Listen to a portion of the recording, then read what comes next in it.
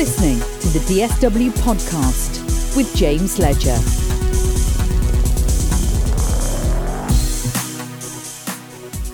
Croeso, welcome to the Disability Sport Wales podcast.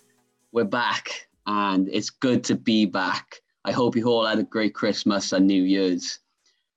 I'm really excited to bring you a new series of podcasts with some really amazing guests, and I can't wait to share who's going to be on the episodes, and we're going to get straight into it. But make sure to check out our podcasts because they're coming to you on Podbean, Apple Podcasts and Spotify, and also now YouTube. So make sure you check it out. Okay, we're starting with a cracker today. I'm really excited to have this guest on. She's so inspirational to me and many others throughout her career, and she continues to do that as well. She's a 5-time Paralympic medalist, and she's been to 4 Paralympic Games. Let me introduce to you Libby Clegg. How are you doing, Libby? You okay? Hi, I'm good, thank you. That is, a bit cringy when I'm hearing all my accolades. You've been busy, you've had some career, but thank you so much for joining us on the show. Thank you. It makes me feel very old.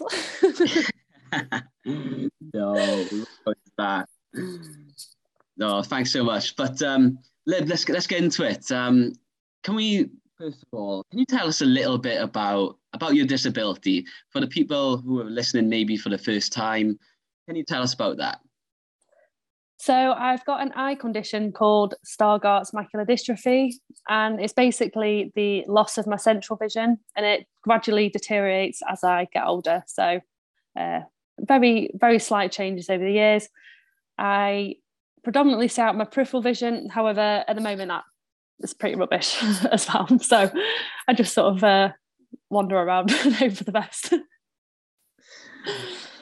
Like myself, it's also always good to have a fellow VI blind person on the show. Yeah, so go on. It's all right. I mean, I feel like it's kind of a good thing in a way. You know, I could see quite a bit when I was younger, and it's gradually got worse. So I feel like I got the best of both worlds: the sighted one and the non-sighted. Exactly. So even now, because I know I'm speaking and I can't see what's going on screen, but I'm hoping you're there, and I'm hoping, So it's always funny to have just half the face that's in the, that's when I take a selfie and I realise that my eye is the only thing in it, and my forehead. Exactly. So yeah, let's get into it. Let's talk about. So tell us about what your events were in the Paralympic Games, World Champs, Europeans and Commonwealths and all that. Tell us what you did and tell us a little bit about your classification, if you don't mind. So I predominantly ran the 100 and 200 metres. I did do the longer stuff when I was younger, but I'm a little too lazy for that now. So just, 100 and 200 metres. And I competed in the T12 classification initially, which is where you can either choose to run with or without a guide runner, but with no blindfold. And then I ended up moving classifications down into the T11 class, where, like yourself, James, you have to wear a blindfold and run with a guide runner. And it's basically like doing a 3-legged race, but attached at the wrist rather than at the foot. And I can't even remember how many different championships I've been to over the years, but my first ever senior championships was in 2006 when I was 16. I competed in Assen in Holland, and I won my first medal as well, and that was in the 200 metres, and it was a silver medal. So it was a pretty special experience. Wow. I feel like it's a really good analogy of like a 3-legged race, but tied to the hand instead of the foot. And like as you mentioned it, like I've been going through, and you've been fantastic with me especially over the last year, because I feel like I've kind of gone down a similar route to you, where I've started as a kind of T12 and now gone to a T11, and that shift, even though obviously we don't have much sight anyway, it is a change, isn't it? It is. It can be really scary, just because wearing the blindfold, it kind of completely isolates you from everything else that's going on, and your proprioception changes, so your movement, which then affects your technique. I found as well, I don't know about you, James, but I tended to drift a little bit if I could hear, like in the high pack in Loughborough, for example, if there's people talking on the side, I kind of felt like I was drifting towards the sound a little bit. So yeah, it's a massive change. And doing the start blocks, for example, I mean, you're basically just jumping into nothingness when you come out of those. So yeah, you have to be a bit fearless. Definitely. And I agree about the sound. It's funny how much, even when you take away even more a sense, how much the other senses kind of take over and really kind of, drifting towards the sound, because you think that's where to go, I guess, isn't it? It's just quite an interesting sensation. It definitely is, yeah. It's strange, but especially when you've got a good guide runner, it feels really easy and smooth and natural, and it does take a lot of communication and commitment from both sides to get it right. You mentioned it there about your first kind of international medal, I think 2006 you said, but where did it all start for you, Lib? Like when did you get involved in sport, and how did you get involved in sport? I mean, for me, it started in school. I just absolutely love sports day. I like being competitive, even though I was quite shy and I didn't really talk to anybody. As soon as it came to sports day, I was like, oh yeah, a bit of competition. And then it was only when I was 9, I got diagnosed with my eye condition.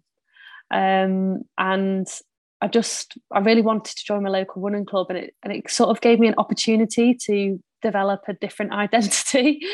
So in school, I was like the sort of weird kid that then now had classroom assistants and all that other jazz going on. And then when I went to training, to athletics, I was just like everybody else, and it just made me feel really normal, and nobody really knew. Like my coaches knew what was going on, but the other kids didn't really know what was going on. And even when they found out, they were really like, non-judgmental. They were really supportive. So it just was an opportunity in a place that I just felt like I could be me. And then just sort of got more and more involved, started going training a bit more, and it just sort of developed from there. Really, sort of snowballed a bit.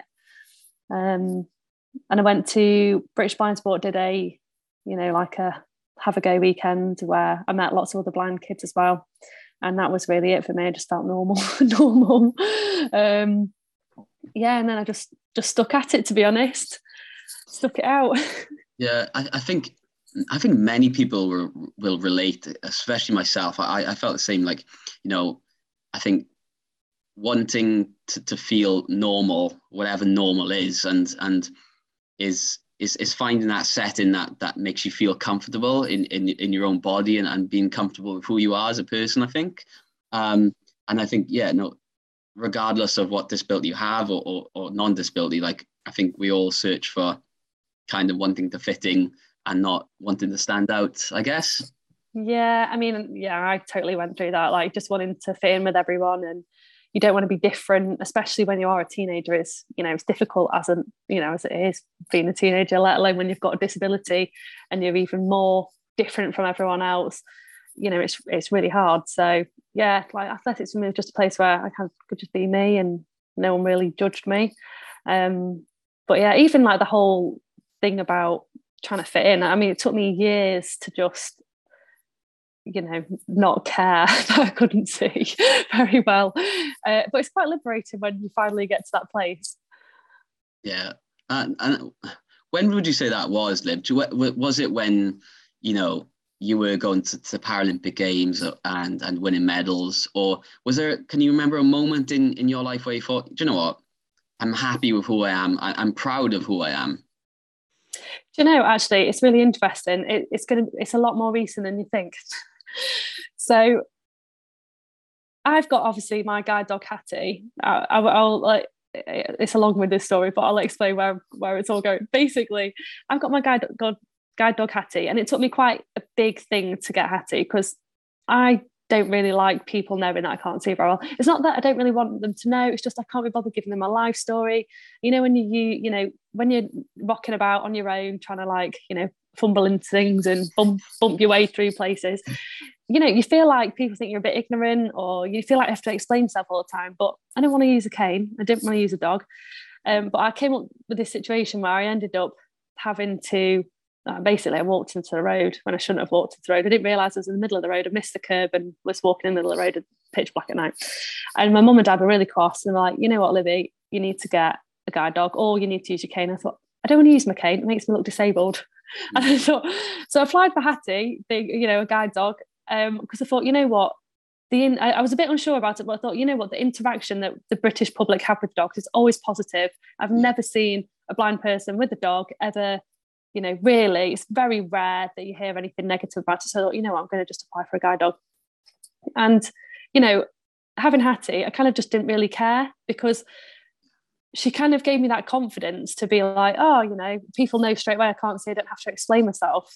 But I would never, ever use my cane still. Even when Hattie's like not been well, I wouldn't use my cane because I don't want to look blind, even though Hattie evidently makes me look blind.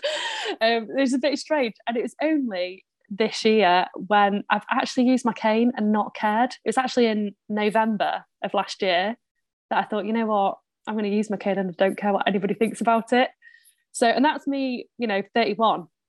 Yeah. So I think I've gradually got better over the years, but that for me was just like, I've used my cane and I really don't care what anybody thinks about me. And it was quite liberating. That's really interesting. Yeah. And you touched upon the wonderful Hattie, the star. I know you've become an author and you've written a book about life with Hattie. And just touch on that a little bit more. Talk about, I guess, what the role of a guide dog does for people who are not aware. How has Hattie helped you in day-to-day life? So the obvious thing is that she gets me from A to B. So I get that mobility support from her. But actually, the bigger thing that she gives me is like confidence, and it's that interaction with other people. I've had so many situations where, I've had to go, oh, excuse me, I'm registered blind, I can't read this, can you please help me? And it gets really boring because, it'd be nice just to be, oh, can you give me a hand? Not have to tell everybody what's going on. Yeah. And Hattie just has that instant, icebreaker. People want to say hello to the dog. They know straight away that you have a level of vision that actually, you're not going to be able to necessarily read something. So people are much more friendly and interactive with you. And it's that for me that actually is the biggest positive about having a guide dog. It's that, that icebreaker for other people. They don't feel awkward. They just, they just want to say hello to the dog, really. You're kind of irrelevant. And it just makes it so much easier to sort of get help and support, especially, when you're in a restaurant or something, you need a hand reading the menu, or you're trying to buy clothes and you want to know what size something is. There's no real awkwardness about it. It's just an instant given that you can't see very well, and they're going to just help you anyway because they want to say hello to the dog. Whereas a cane, I always feel like people don't know what level of vision you have and feel awkward or uncomfortable, and they don't know what to say or where to look. Yeah, no, that's really interesting. And where can you find the book, Lib? Is it on Amazon? How can people listen to it or buy the book? So the easiest way to listen to it is to download it off Audible, or you can buy a hard copy off Amazon. They're the easiest places to get it from, and you'll probably get it the next day too. Perfect. Do you ever find? I've seen videos and things in the past about, Hattie, when she's got her harness on, she's a working dog, isn't she? So do you have to be quite careful in terms of how she does interact with the public? Because, at the end of the day, when she has the harness on, she's has a job to do, which is to keep you safe, isn't it? Yeah, definitely. So when she's got a harness on and I'm holding the handle, that to her is a really clear indication that she's working. When I drop the handle down, she knows that she can sort of relax a little bit. Okay. So that's quite a good indication. But most people normally ask me if they can stroke her, which is, before they just go for it, which is quite good. But yeah, it's just, sometimes you just have to be a bit more relaxed about those things because, not everyone's perfect, Kids like to say hello to her and whatever. But yeah, when she's working, she's got a harness on. And then, to be honest, she's not working right now. She's just chilling in her bed. And she can't be bothered with me. She'll just come back to me when she wants some food. In fact, she knows I've just said, we're talking about her because I've just heard her in the other room giving a little shake. So she does get sick of you as well, yeah? Oh, definitely, yeah. She just takes herself off into the other room and has a little snooze. Oh, that's so good. No, I definitely, I've listened to it as well, and it's a fantastic book, and it's a fantastic insight in in how a dog can impact a person's life. It's really, really amazing. But yeah, so Oh yeah, no, she's great. You've had quite the career, Lib, let's say, Commonwealth Games, European, World, Paralympic champion, record holder, also off the track as well. You've had a stint on Dancing on Ice, questionable sport. Has it been a highlight for you? It's really, every experience is different. Every games has been different.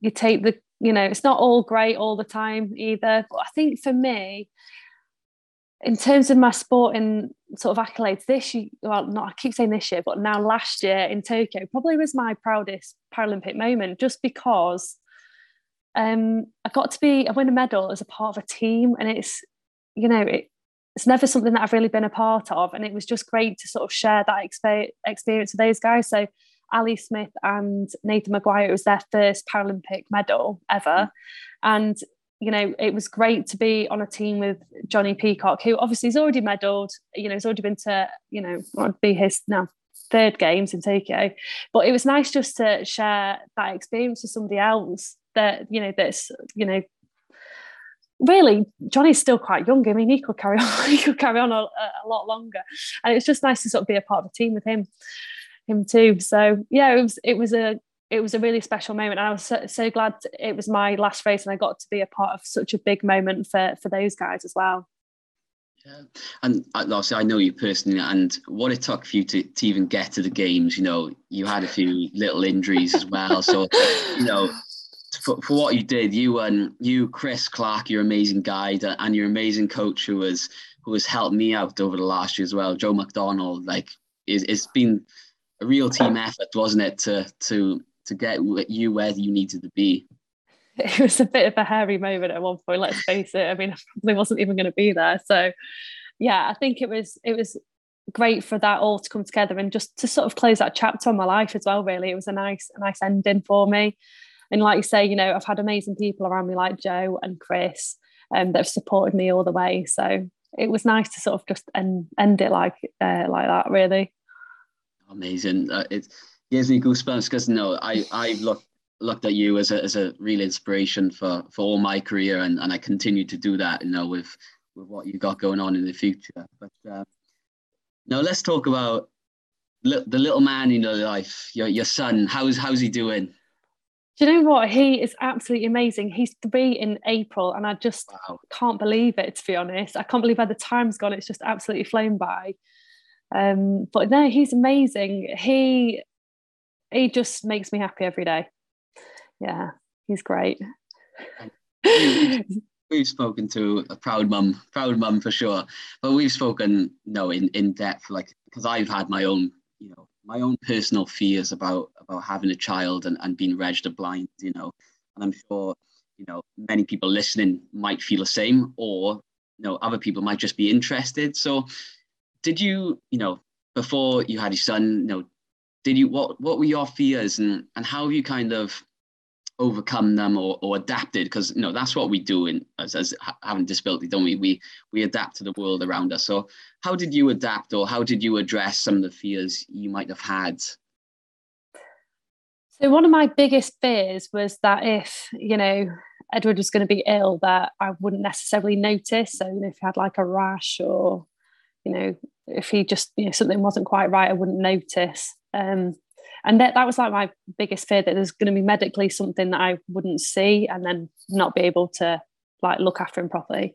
But also, it's just, I realised that a lot of my, other fears, are they going to stop breathing in the night? They're things that normal parents think about, whether they've got a disability or not, or, how much, milk they're drinking. Is the bum actually clean, and all these sorts of things. And I realised that a lot of the things I was worrying about were just things that normal parents were, had fears about.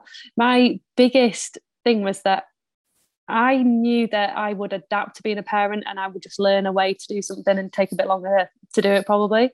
But it was the people around me, I had a few questions like, oh, how are you going to look after your child? Are you going to have home support? And it made me question myself a little bit, like, am I actually capable of being a parent? And it wasn't really a very nice feeling, because, you know, some of these people that were asking these questions were quite close to me. And I just thought, oh gosh, like, you know, do people think I shouldn't really, you know, have a child? Anyway, I got over that. Yeah, I realised you just, your instincts kick in and just take over, and it's just becomes really natural, and you just sort of know instinctively what to do. And you know, yeah, sometimes he has a snotty nose, and I don't see it, but it's fine. You know, kids are kids, aren't they? At the end of the day, you can't be perfect, and you don't want them to be perfect, really, because you know, they don't develop the little personalities. But like little things, like, you know, now Edward's getting a bit bigger, like going to a park and things now gives me like major anxiety, because I have no idea if he runs off, like I have no idea where he's gone. So I've explained to him that, you know, mummy's eyes are broken, and, you know, can he wait with me, or if I say come back, you need to come back, because I can't see you and it's dangerous. And like if I can't read things, or, you know, find something in the house, I just explain to him, you know, remember, my eyes are broken, they don't work like yours do. And he's like, oh, okay. Funnily enough, Daddy tried to fix Dan's eyes, by the way, with a screwdriver. So yeah, told him nearly poked one of them out. But yeah, so he, you know, he kind of understands, well, at least he knows that screwdrivers for fixing stuff, but just not your eyes. So yeah, it's just like navigating that whole side of things. But, you know, we've had his eyes tested, and one of my fears was that I would pass on my condition to him, and Dan was worried about passing his condition on to him as well. But, you know, his eyes seemed to be fine, and we've just kept tabs on it. But for me, I wouldn't have treated him any differently, whether he had a sight impairment or not. I would have treated him exactly the same. So yeah, just might get his driving lessons in a bit early, since he hits 16. Yeah, pay him to be the little taxi driver. Yeah. You talked about that instinct, actually, and, you know, you talked to a lot of mothers about the mother's instinct, and, you know, I guess a lot of that is done through sight, and you can just kind of sense if your child is unwell or sad or sad. But yeah, I think as you mentioned, like, I think you don't have the sight, but I'm sure you have an instinct and have a feeling if Edward's feeling down or feeling ill. I guess naturally, definitely. Don't you? You naturally do. I mean, even when he was a baby and he couldn't talk to me or tell me off like now, but, you know, when he was baby, you can hear the different cries. You learn the different cries, and it sounds so, when you're not a parent, you're like, oh yeah, whatever, like a baby's cry is just a baby's cry. But you do hear the difference in it, and you know which ones, like when they're hungry or when they're overtired, or, you know, if something is wrong, if they're not well. And you do just instinctively know that. And if anything, you're probably more cautious than the other way, you know, oblivious. So, you know, it's better to be like that, I think. But yeah, you'd naturally just sort of know what you're doing, really. Yeah. With bum changing, I was a bit worried. I was like, oh no, this is going to be a bit of a minefield. And worst case scenario, you should just, you know, give him a little wash in the sink. I was like, oh, I'm not 100% sure. That was an up the back one, and it's in his hair and in his ears. I'm like, yeah, just going to stick him straight in the bath. It's fine. Yeah. Not going to start stressing about that. I remember you telling me about the bath, and I was just in hysterics. It's just, you know, just chuck him in the bath. It's fine. Yeah. Definitely. I mean, there's like, I looked up, there's like a few little tips, like, I met a blind lady, and she was telling me she puts, you know, one of those marathon like foil blankets, you know, the ones that heat you up and stop you from getting hypothermia. So she folds one of those and puts it under her children's high chair. So if they throw anything on the floor like food, she can hear it. Oh wow. So she can get it before the dog does. And she puts like little bells on her kids' shoes so she can hear them, which I thought was quite a good idea. So see how long that'll last. Maybe 16-year-olds old running around with a little bell on their shoes. So there's like little like tricks and things you can learn, but, you know, most of it's just instinct and just working out yourself what works best for you. Yeah, and as we said, like, I think, you know, what we do naturally very well as having a disability is adapting to things quickly, isn't it? Because we have to. And I think that's just another example of doing that with having a child. And I think it is a kind of a scary thought. Like anything's a scary thought until you do it, isn't it? Or until you have a child. But yeah, until that moment comes, I think, that them natural instincts just take over, and that adaptability we've got kind of embedded to us comes to the fore, doesn't it? Yeah, definitely. It just takes over. So no, and it's the best thing. I love being a mum. It's my favourite thing ever. Super mum. Oh, I don't know about that. Don't like the early mornings. Yeah. So, Lib, my final question to you is what advice, what guidance would you give to people who maybe just starting their sporting journey, whether they're visually impaired, whether they're blind, or any other disability? What advice would you give them? For anyone just starting, I would just say enjoy it and just do what you love doing. Don't ever take the fun out of something, because as soon as you take the fun out of it, your motivation goes, it becomes a chore. So just enjoy it. And, you don't necessarily have to be Paralympic champion. As long as you're happy and enjoying what you're doing, that's all that matters, really. Exactly that. Thank you so much, Lib, for coming on the show. All of us at Disability Sport Wales really appreciate your time, and we wish you all the luck for your future endeavours, I'm sure. Thank you. Thanks for having me. I've really enjoyed it. No, thank you so much for coming on. And as always, it's always good to see you. And I'm sure I'll see you up Loughborough very soon.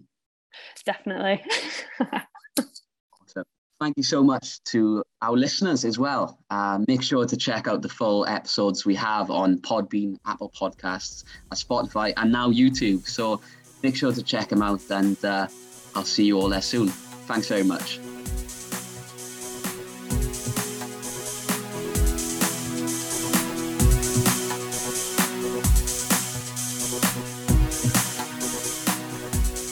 Hi, I'm Libby Clegg, and you are listening to the Disability Sport Wales podcast.